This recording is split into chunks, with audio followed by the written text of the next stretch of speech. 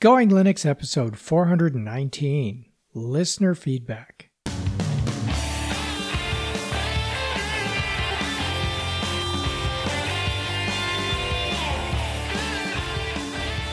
Welcome to the Going Linux podcast. I'm your host, Larry Bushy. And I'm your co-host, Bill. Whether you are new to Linux, upgrading from Windows to Linux, or just thinking about moving to Linux, this podcast will provide you with valuable information and advice that will help you in Going Linux. We hope that you find this and all our episodes helpful in learning about Linux and open source applications and using them to get things done. If you want to send us feedback, our email address is goinglinux@gmail.com, and our voicemail line is 1-904-468-7889. In today's episode, listener feedback. Hey, Bill. Hey, Larry. How are you? I am doing great. How about yourself? It's cold in New Mexico. Well, it is winter. Yeah, but I didn't believe I moved to the Arctic Circle. It was -7 up here the other day, and I'm like, that's... Even my dog said, no, I'll just stay inside. And he's got a built-in coat. Yeah. Yeah, it was cold.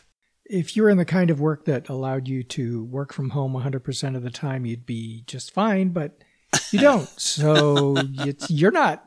Yeah, we get it. Yeah. All I can do is extend my sympathy at this point. I can't do anything about it. I don't have any influence with the people that control the weather. You know? Well, I wish you did, and it would be nice. I do want to let you know I have a friend who clicked to upgrade his computer to a Windows 11, and he was having some problems with it. So I happened to be near his house one day. I said, I'll come and look at it, and I went and looked at it, and oh wow, no thank you. His big thing was he hates bloat, and man, they got bloat all in there. It's like, we're not going to install anything, just what you need to get the operating system and let you decide what. No, they've got to have Instagram, Facebook, Spotify, all that's already installed with the... Holy crap. And it's like, oh, no thanks. And apparently he has a AMD processor that had a bug that they were losing like 10% of their performance. And I guess they've already patched it.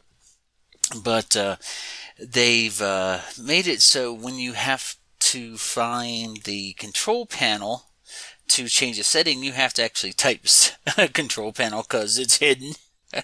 The interface on the old ones, you used to have you could click to close the window and stuff, when it was squared corners. Well, now being rounded corners, it's not quite as easy anymore. So they didn't quite think this thing through, and but when I saw the amount of just bloatware, it's like we're going all the way back to 15 years ago when that was a thing, with when you would buy a computer and it would be full of all those trialware and shareware programs. Right. So I don't know if Microsoft is trying to line their pockets, but wow. I just looked at it and it's like, I don't even use any of those programs. Why do I want them on that computer? So, right, exactly. And it's the funniest one is he does not like the Edge browser, so he wanted Chrome. Well, when you click the Edge browser, you can make it by default by clicking one button in the browser. Mm-hmm.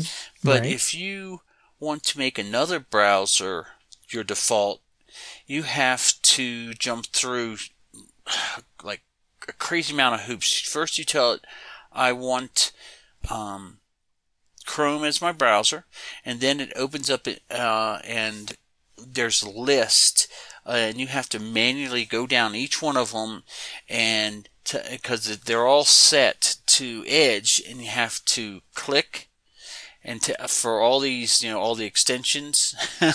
So for the HTML, JB, and you have to go Chrome, Chrome, all the way down. Yeah, hey, Microsoft up to their old tricks again. I think they're just padding their pockets. Oh, yeah. I'm sure there's some revenue going back and forth somehow. Yeah, so it's like, if you don't have 11, you like 10, don't upgrade or you're going to get all the joy, fun. Well, on behalf of Linux, thank you, Microsoft. Thank you. Yeah. But I just wanted to share that. It was crazy. Yeah, I think Windows today is for the person who wants a computer, wants to use whatever is provided on that computer without thinking about it, and just not make any changes or customizations or personalization. Just use it the way it is and deal with it. There's a workaround, but he didn't have a MSN account. But if you use the home version, they want you to basically create a Microsoft account, even if you don't use it. Just right. Yeah, and I'm like, why? So I guess you can on home. It's required that you have an MSN account, and if it's a Pro, I think you can get by without one. But that's just ridiculous. Why do I have to create an email to install an operating system? Your email. That's stupid. So yeah, I think it's so that they can keep track move of you. Everybody to but I think it's so that they can move everybody to their cloud 365 version eventually. There is a ad that I saw that they're going to let you use the 365 applications if on Windows 11. So yeah, I think that's what they're trying to do. They're just we're giving this to you for free. It's got their model has switched as software as a service. It's changing. So anybody that would not be okay with that, Linux lets you create and install accounts that are not tied to any emails. Yes, exactly. You don't need anything. You don't need anything. Right. You just need an install disk or an install USB, or in some cases you can even do a net install and don't need any physical hardware other than the computer itself. And you're off to the races without creating any sort of logging or tracking or any of that. If you choose to be tracked, you can do that, or provide what they call telemetry or information back to the distribution so that they can diagnose any issues that you have so that you can report the trouble if there is any trouble. And but that's completely optional, at least in the distributions that I've tried. Yeah, so you do have a choice. Yes, you do. And speaking of ads and choices and things like that, as you're probably aware, I'm testing out Ubuntu Mate 22.04. It's not released yet. It'll be released in April, and we're sitting here in February, so it's a couple months off. And in doing the testing, I noticed when I boot up my virtual image of Ubuntu Mate, there is a new notification that pops up on first boot, and if you don't choose the option to not remind you again, it comes up every single time you boot. And that is a notification for, and I'm not sure whether it's an ad for, Ubuntu Pro. We're going to put a link in the show notes to Ubuntu Pro. But what Ubuntu Pro is a in-the-cloud version of Ubuntu. And so you could sign up for up to 3 machines for free for personal use. And it's running Ubuntu Desktop on your choice, Microsoft Azure or Google Cloud or Amazon AWS, those 3 public clouds. And so you can have a completely virtual machine that you can SSH into or remote into and use as though you were using it on your hardware. My issue with it, if they leave it in for Ubuntu Mate 22.04, is it's not Ubuntu Mate in the cloud. It's Ubuntu in the cloud. So they're asking people, do you want to sign up for an Amazon account or a Microsoft account or a Google account so that you can run this in the cloud as a virtual machine? And then you're running not the operating system that you're using, but the base version of Ubuntu. So I'll wait and see, but I was just a little curious that I saw this pop up. Like I said, it may just be something that is part of Ubuntu, and the intent on Ubuntu Mate's part is to remove the notification and make it totally optional, or whether they're intending to leave it in there because it's something that Canonical requires. We'll find out when Ubuntu Mate 22.04 is released officially. So I thought that was kind of interesting. Yeah, that's a little bit weird and interesting, but Yeah, we'll see where it goes. 2 months ahead of a release, there are a lot of options for changes here, and we'll see how it goes. Anyway, shall we get started into our feedback, Bill? Yeah, let's begin. All right, our first email is from James, who asked about Thunderbird and RSS news feeds. And of course, Thunderbird is an email and contacts and calendaring client for Linux, Windows, and I think Mac as well. And they're one of the few of these that still has an RSS news feed associated with it. So James writes, can someone help me on the issue of Thunderbird 91 and RSS news feeds? I can import and view almost any of them into the blogs and feeds section with no problem, except RSS feeds from Google News. Thunderbird says RSS feeds taken from Google News are not valid and will not update those feeds. Is there any way to disable the validation of feeds in Thunderbird 91? Or perhaps someone knows about some tweak or conversion of the URL from Google News feeds so that Thunderbird sees them as valid. Thanks in advance, James in Indiana. So, Thunderbird news feeds. Any thoughts, Bill? No, I haven't used news feeds in ever, so I have no idea. And I've never used a lot of the Thunderbird anyway, so do you have any ideas?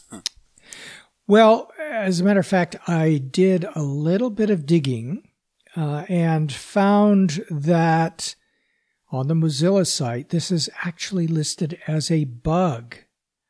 And there's an article there that discusses a workaround that might work, and we'll include a link in the show notes for that workaround. So I'm not going to get into the workaround. I'll just paste it into the show notes so that James and anyone else interested or anyone else seeing this problem can use it. Okay, our next email comes from a listener named Biku, who wrote about episode 416. A big warm hello to Larry, Bill, and all the listeners. Sorry to hear about Mr. Tom. Thoughts and prayers with his family and friends. I'm a new listener to this show, so naturally I'm not familiar with him, but for sure I can relate to your loss and understand your grief, as I've lost my mom and dad recently. I'm sorry to hear about that. James asked about address books for Linux, and I've a couple of recommendations for him. The first one he lists is I believe it's pronounced Osmo. Yeah, it's right. OSMO, and it's available in the Ubuntu repositories. And then the other one is K Address Book, and it's available in Ubuntu repositories. But if Jack is not running KDE, he said he wouldn't recommend it, as it'll pull a huge pile of KDE Qt packages on a non-KDE system. There is a FLAC package for it that's available that he says might fit the bill. He also lists Evolution, also available in the Ubuntu repositories. And then Nextcloud, and he writes, if Jack is already using it by chance, then it was a built-in contacts app. Michael, he writes, asked about switching between audio output sources if I'm not completely mistaken. He writes, there are a couple of tools out there that can be of help to him. First is almost fully automatic, but will require a bit of manual setup. And I believe the app's called Switch Sound. He just provides a link, and we'll put it in the show notes. The second method is a semi-automatic and will require a click or two, but setup, he said, is easy as there are binary options available to install it, and that one's called Sound Switcher. Maybe some of that will be helpful to some of our listeners. Right. Okay. And Biko actually continued that same email. And he writes, if Michael doesn't mind taking a big risk, he can try to replace Pulse Audio with Pipewire on Solus. The following is not tested by me and is extremely Solus specific. Use it at your own discretion and blame Leonard Pottering, Wim Taemans, and Ike Doherty if something goes wrong. Open terminal and run the following commands in the exact order. Well, I'm not going to include those commands in this show. It sounds a little risky to replace Pipewire. I'll let you figure that out yourself if you're really interested in that. Like Biko says, it's specific to Solus. Scott mused about distro hopping, and in my opinion, distro hopping will for sure expose you to different desktops, window managers, package managers, applications. But it won't really teach you Linux. You can install Arch Linux by copying, pasting commands from the internet, but what will you gain in terms of knowledge? Nothing much, in my opinion. You can learn all about the internals of GNU core utilities, init system, and Linux kernel from Ubuntu Mate, or whatever your current distribution is. You don't have to distro hop to do so. But if your intention is to explore different colors, flavors, aromas, and what have yous of GNU Linux landscape, then by all means do distro hop. It's great fun, for sure. A cool application tip that might be of help to listeners, hopefully, is called rclone. It's a tool that can help you synchronize all of your data between your local computer and your cloud storage. It supports almost every cloud storage provider under the sun. It is a command line tool, but there is a GUI client or a GUI client called rclone browser available. We'll have links to that and all of the other software that Biko is suggesting in our show notes. A note to Larry and the links to BLFS. That was Beyond Linux from Scratch, if you remember from a previous episode. And why you shouldn't use Grub Customizer in the show notes of episode 416. They're incorrect. Please fix them if possible. Yeah, thanks, Biko. I found that. I just had them reversed, and they're fixed now. Wishing Bill a speedy recovery and great health. Wishing Larry, Bill, and all the listeners a happy, healthy, and prosperous 2021 ahead. Biko. Well, thanks for all the wishes, Biko. I'm not sure it's all happening yet, but there's still a lot of 2022 ahead of us. So hopefully we can get some of that positivity. And again, thank you for all of the links that you've provided, and we'll pass those on to our listeners. Okay, our next email comes from Paul, and he had some comments about transitioning from Windows to Linux. He writes, "Hello, Larry and Bill. I found it interesting in your tribute to Tom episode in which you replayed episode 180 that back in 2012 you called for the Linux community to use the disastrous release of Windows 8 to lure people away from Windows into the world of Linux. I'm paraphrasing, of course, but there seems to be what you were asking. That caught my attention because it was a rollout of Windows 8 that drove me to Linux as my daily driver. I played with Linux since 1999 when I unsuccessfully installed Corel Linux on an old 486DX system I acquired on eBay. Over the years, I successfully installed various distributions from Red Hat to SUSE on various systems, but for my serious work, I always went back to Windows. But in 2013, I bought a new laptop with Windows 8 installed, and that was it for me. I installed PC Linux OS on the laptop as well as my primary desktop system.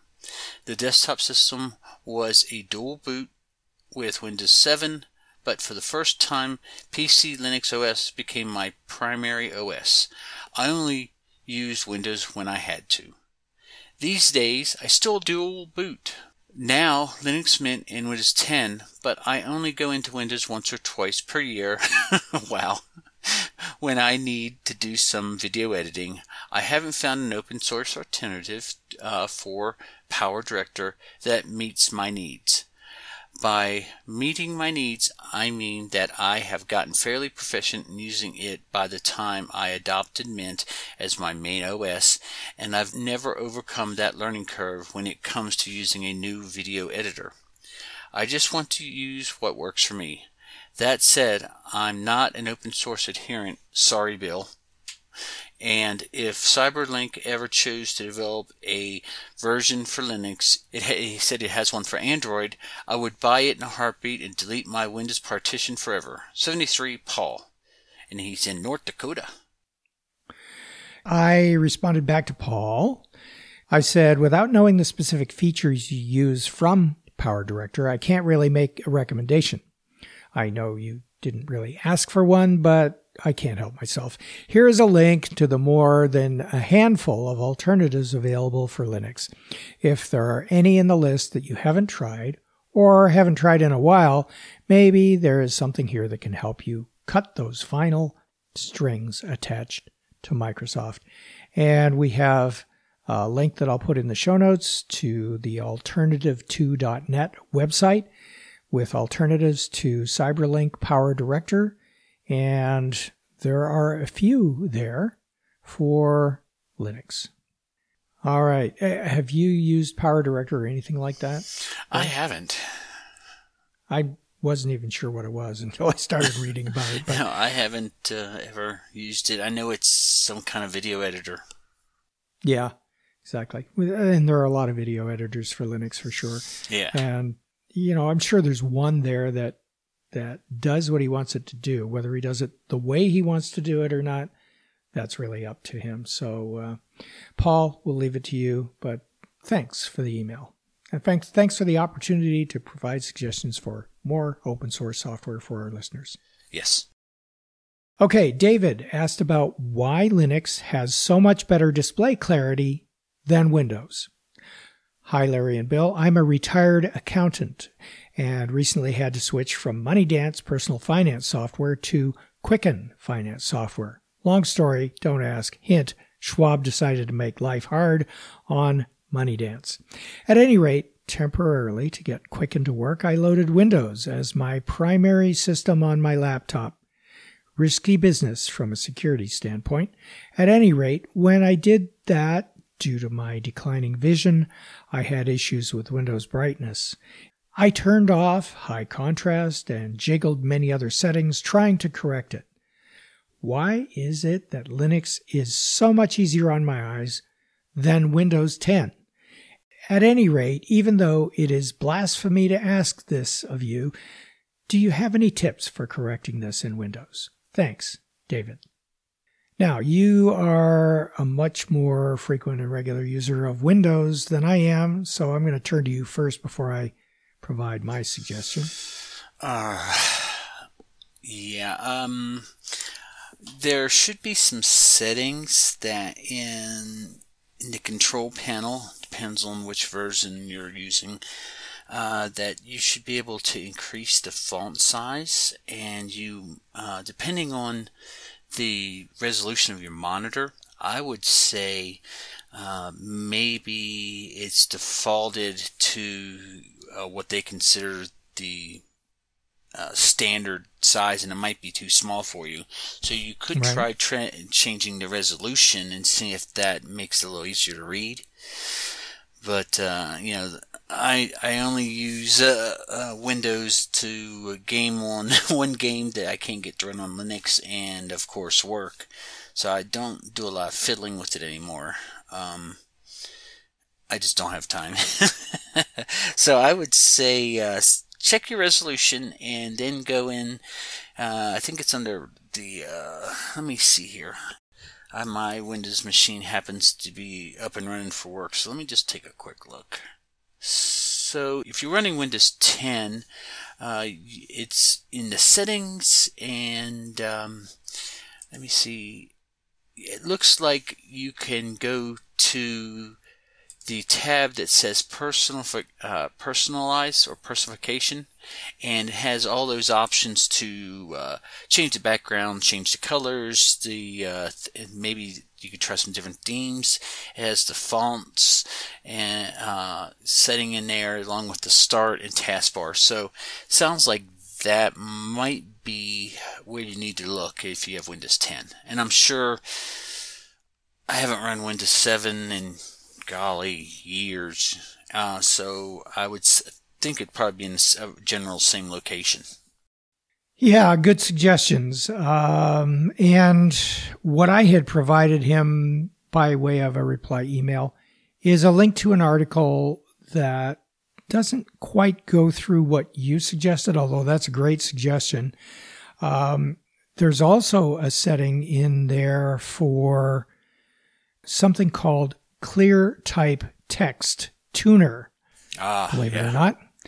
And so you can go through a little wizard, if you will, that allows you to select between 3 or 4 or 6 or 8 or 10, 12, whatever it is, different settings for ClearType that allows you to find the one that looks the least fuzzy to you.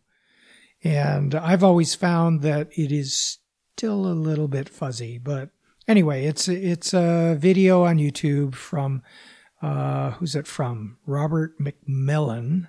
I don't know if he's got a channel or whether this is just a one-off video, but it's from back in 2015, believe it or not.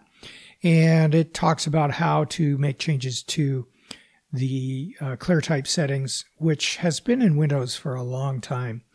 And so this is definitely something that that Microsoft is aware of and provides this as a way of helping. The screen resolution helps as well. And David actually wrote back and said that he's found that in VMware for Windows, it's easier to deal with than the VMware for Linux. He doesn't know why, and at any rate, this will give him an opportunity to easily try out various Linux editions.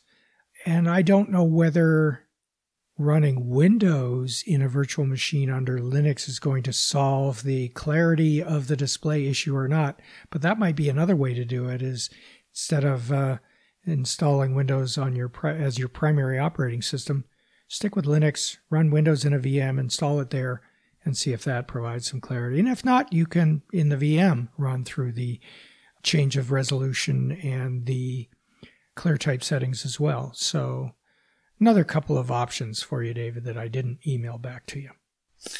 All right.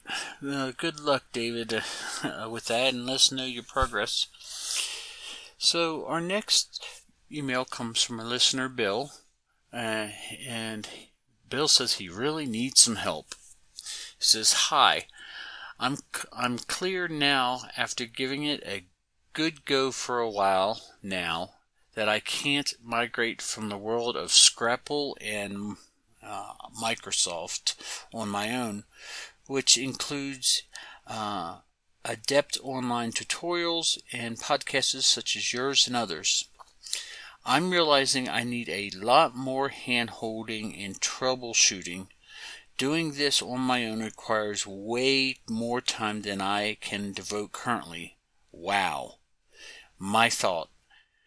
I locate someone locally who can actually come to my home and work with me and my computer, or I hire someone via TeamViewer on some other online system takeover software. Can you connect me with folks who do this stuff for a living and would take on this job? Thanks, Bill. Okay. Yeah, so I don't know of anyone specific who would be willing to go to Bill's location. Did he say where he's from? No, he didn't. So that'll be a little tough to arrange right off the bat. But hey, we can be the broker between emails and connect you with someone who might be willing to do that, either remotely or locally. So the answer is yes. We don't know who at this point. So if there's anyone of our minions who's willing to help out Bill, we appreciate you getting in touch with us, and we'll put you in touch with Bill and let you move forward from there. But in the meantime, we did ask Bill for some more information about his systems so that we could begin to think about what's going on here. And he also provided us with some details as to what the problems are, which of course helps us to diagnose it a little bit. Yeah. So he said, "Hi, Larry," and provided a screenshot from his, what turns out to be Linux Mint 20.2 Cinnamon with Cinnamon version 5.07 and the most recent Linux kernel as we're recording this. He's got an i5 processor running maximum 2.9 gigahertz and 31.1 gigabytes of RAM. That must be 32 gig rounded off. A 3 terabyte. Oh, 3. There we go. 3 terabyte. I'm trying to figure out where the comma is. A 3 terabyte hard drive and an Intel graphics card. So this, just looking at that, makes me think, okay, this is very compatible with Linux, so that should work. He writes, "Thanks for the prompt reply. I bought my computer from Think Penguin." So yeah, it is very likely that it's already been optimized for Linux, because I had heard that the machine matters when it comes to running Linux. In other words, I can save myself a lot of trouble by going with a machine that is well matched to run Linux software. In general, that's true. I have no reference for what a lot of issues means in the world of Linux because this is my first go-around. I think I've had my machine about 1 year, rough guesstimate. It seems to me I struggle at every turn to get things to work. Might I be born under a bad sign when it comes to tech? My kids think so, but then again, they're born with the tech gene. And he gives some examples of his troubles. First of all, looks like he has installed Synaptic. I don't remember whether Synaptic is provided by default in Linux Mint, but he has a screenshot from a Synaptic message that says, "Could not download all repository indexes." And when you read the details behind it, he's got some repositories that he is trying to use. One of them is the Etcher repository, which I have discovered over the past month or so has some trouble with the latest updated versions of Linux, at least Debian distributions. And so I'm thinking that that problem is not of your making, Bill. So it is, in fact, a problem with the Etcher repository. Sometimes, hey, it's not your fault. So what I actually did to resolve this was I went out and looked for a snap package or a Flatpak package. And if I remember correctly, I found one and never looked back. So there you go. Then there's also a launchpad.net. Here we go. There is a repository for OBS Studio that seems to have failed. A repository for, what's this one? in release. Not sure what that is. There is something called, that's another failure for in release. Some backports failure. So I'm thinking I got a bunch of error messages as well, like this, when the Etcher repository failed. And by removing the Etcher repository, all of those error messages went away. Although they seem to be pointing to different things, it appears to me that they were all a result of that. So you might want to go into your software settings where they list, and I don't remember where this is in Linux Mint, but there is one there where the repositories are all listed. And deselect or remove the repository for Etcher and see if that fixes your problem. If it does, then you can go find another source of Etcher until they get the repository fixed.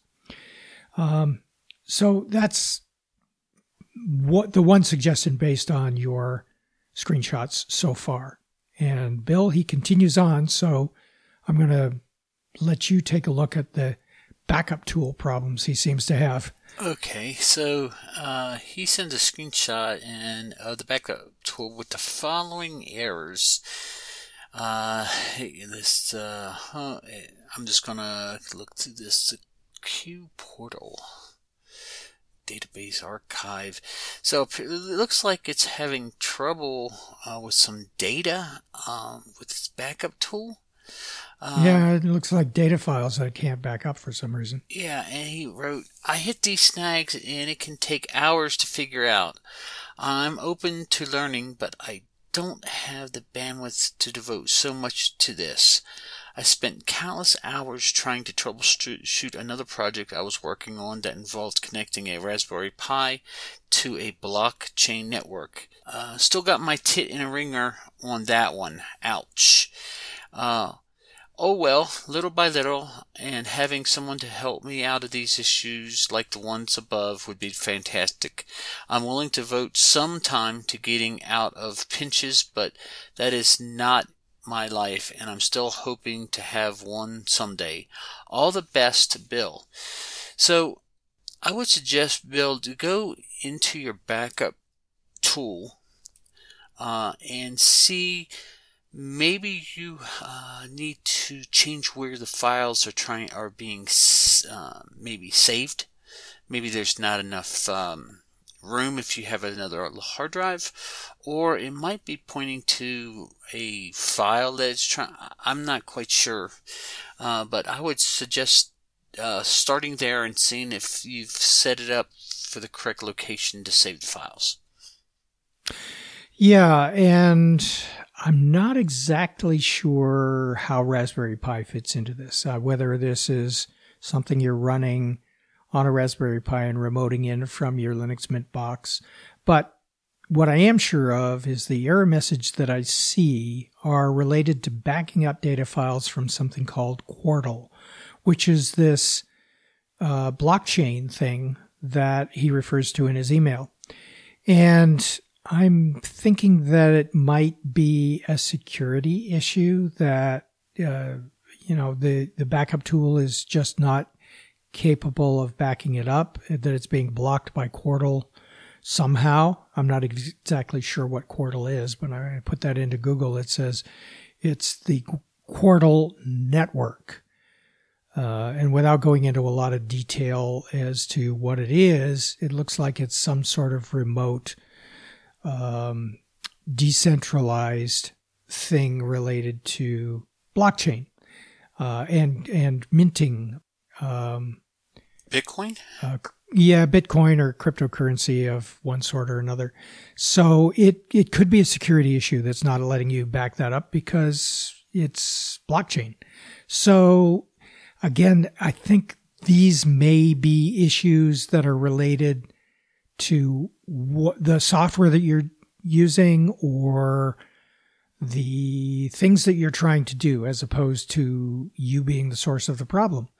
And this is kind of one of the things that turns people off when they switch from one operating system to another, whether that's Windows to Mac, Mac to Windows, Windows to Linux, or Mac to Linux, is that you don't know whether you're doing something wrong or whether there's something else going on that you just can't figure out. And looking at all the screenshots and your descriptions, I don't think there's anything that you're doing wrong here. I think you've just hit, in one case, a bug. The bug related to the Etcher repositories, and in the other case, a limitation around security. So keep on going, Bill. I think you're heading in the right direction. I'm not sure, other than switching to another source of, downloading Etcher, or switching to another program that actually creates bootable drives for you as an alternative to Etcher, or looking on the Quartal site to see if there's an issue there that they can identify. I'm not sure there's much we can do to help you, or that you can do to help yourself, other than do a little bit of research in those two areas. All right. Okay. And Bill, I think that's it for our emails for this time. All right. So, do you have an application pick? As a matter of fact, I do. It is Brightness Controller 2.0. And this is a result of someone I was trying to help. And it turns out that someone else provided a suggestion on the forum I was in. And this was it, Brightness Controller 2.0. It lets you adjust the brightness of an external monitor. And it lets you adjust the temperature of the monitor as well. So, on your computer, the laptop, for example, you have a built-in display that you have, generally speaking, some hardware keys that let you adjust the brightness. But if you're using an external monitor, there's no real way to adjust the brightness of the external monitor in a nice, easy format. And that's what Brightness Controller 2.0 lets you do, is adjust the brightness, adjust the temperature. I'm assuming the color temperature there, not the temperature in degrees Fahrenheit or Celsius. And it seems to be a quite useful thing. Now, it's not something I've tried, so be aware that this is a recommendation of something that I don't really know how it works. But we'll provide a link in the show notes, and it's got some sliders that let you adjust the brightness of any monitor connected to your computer, whether that's a laptop or whether it's a desktop or something else.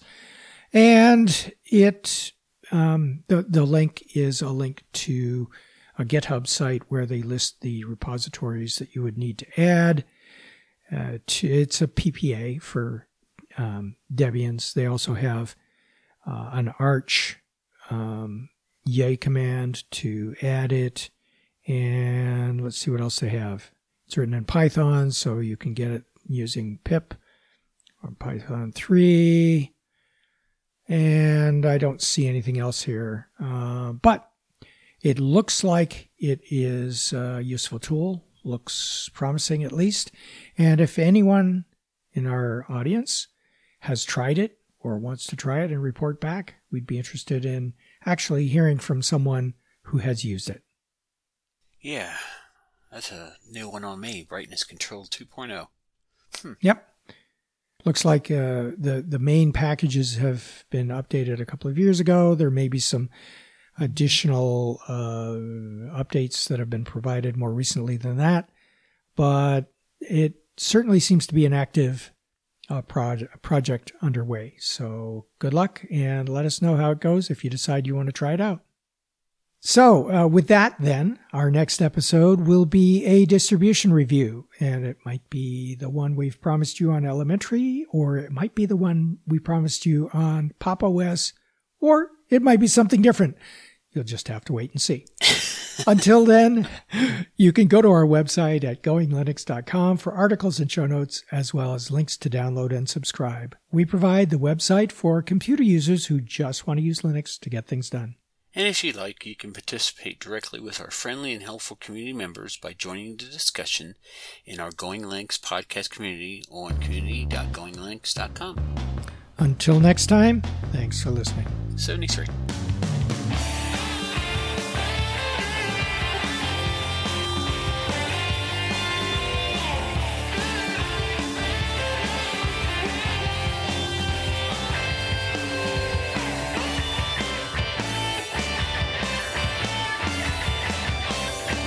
Theme music provided by Mark Blasco at podcastthemes.com.